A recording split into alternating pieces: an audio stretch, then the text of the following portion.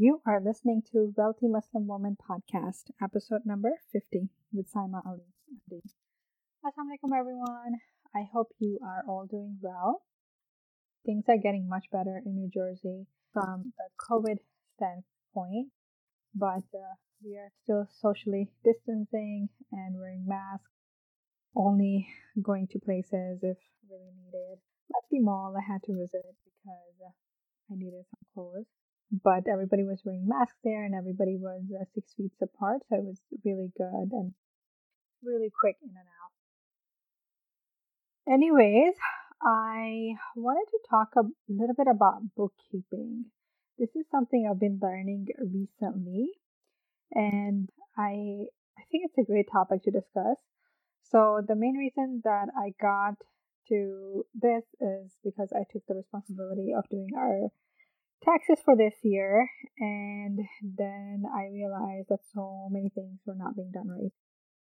Surprise! Anyways, we had been filing our taxes separately before because initially I was trying to go for the public service loan forgiveness thing, but since then I've refinanced my loans, and I really think it would benefit us most if we do our taxes together now. But so much of the paperwork was just missing. I am having to go back, dig things up from the whole last year, and nothing is in one place. So the way I manage my own things is using Google Sheets, and it's really easy for me to just go to my accounts and easily transfer stuff there. But with my husband, with having his own business and the real estate, it gets complicated, and then he's been using different accounts to manage things.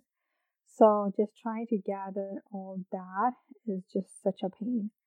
So I'm trying to learn bookkeeping to make things easier for this year and for the years to come. And obviously, this is the reason we needed to get an extension on our taxes because I just couldn't find anything. And so to make my life easier, I think I'll probably end up using a software for his stuff. And I've looked into QuickBook, and I think that seems like a okay option. And then also maybe YNAB. So I'm also trying to look into that and see which one would work the best.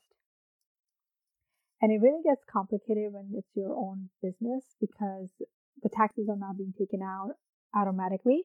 So when your employer takes out the taxes every paycheck that you get and they pay the taxes for you, but with your own business, if you're not keeping a track and you have revenues and profit, you could end up owning a lot of money at the end of the year. So it's always a good idea to have a really good accountant and to go over your paperwork with your accountant every 4 months. So every couple of months, just get an appointment, and it can be just 10-15 minutes, and just go over the numbers with them and see if you need to do anything differently to try to save some money on taxes or even pay quarterly so you don't end up with a huge bill at the end of the year. So for your own businesses, it's also really important that you separate your business from yourself. So you need to create an entity, and usually could be an LLC. And so this way you are separate from your business. If there's any liability from your business, then you're not impacted. And you basically become the employee of the company that you've created.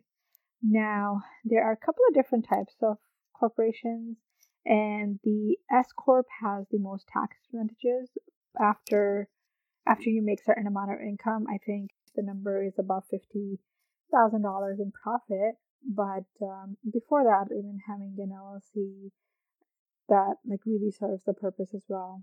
And C corp is kind of known as a double taxation, so you end up paying tax as an employer and employee. So that's usually avoided. And of course, always keep separate business accounts for separate business bank accounts from your own self, and that makes life a lot easier. And yeah, so meet with your accountant every 4 months if you have your own business. Keep separate accounts, create an LLC, and do good bookkeeping so you don't end up having to pay a big tax bill at the end of the year. So the other thing that I learned was the P&L sheet.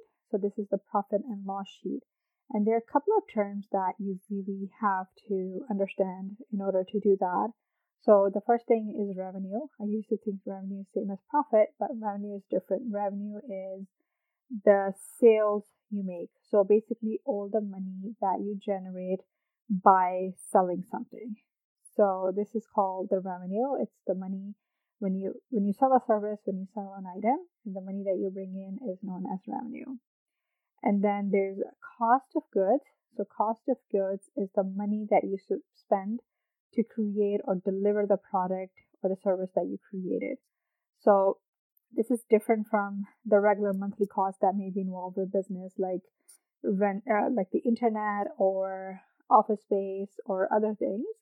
So this is really the, let's say if you were holding a session somewhere like a finance seminar or something, and then you had to rent that place, you had to hire people to help you with that. That's what's known as cost of goods.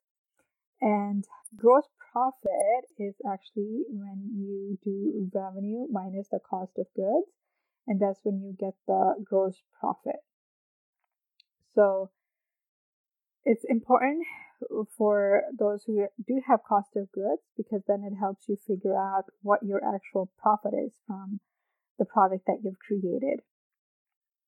And then there's other expenses. So that's like all the costs that are not directly related to the product that you created. So this would be the internet, the laptop that you needed, the payroll, everything else. And then you have the net income, which is the gross profit minus the other expenses. So all of this terminology is really important to understand if you want to try to manage bookkeeping, especially for a business. And even if you outsource this stuff, even if you have somebody else managing it, you need to understand this to make sure that things are getting right. And it's always better to start it yourself. So learn to do it yourself. And then when you outsource it, you actually know what's going on, because nobody cares about your money more than you do, right? Like you're the most person who's going to be involved or who's going to care. So you have to really learn all these skills. So this is what I've really been busy with recently, and then also trying to find health insurance for us, because as I had mentioned that I resigned from my job and I needed to give a 60 days notice, and tomorrow will be my last day. So that's been a research. And then in middle of all this, I created an amazing financial course for you all. It's amazing value comprehensive course. This is something that I wish I had when I was like trying to learn all this stuff, like one source to go to and learn all these things. And I had to like really read multiple books and take multiple different courses to learn all this. But I've put it all together in one spot. So if you can check out all the details at wealthymuslimwoman.us/money. And I'll love to see you in that course, okay? All right. Until next week, I'll talk to you. Bye.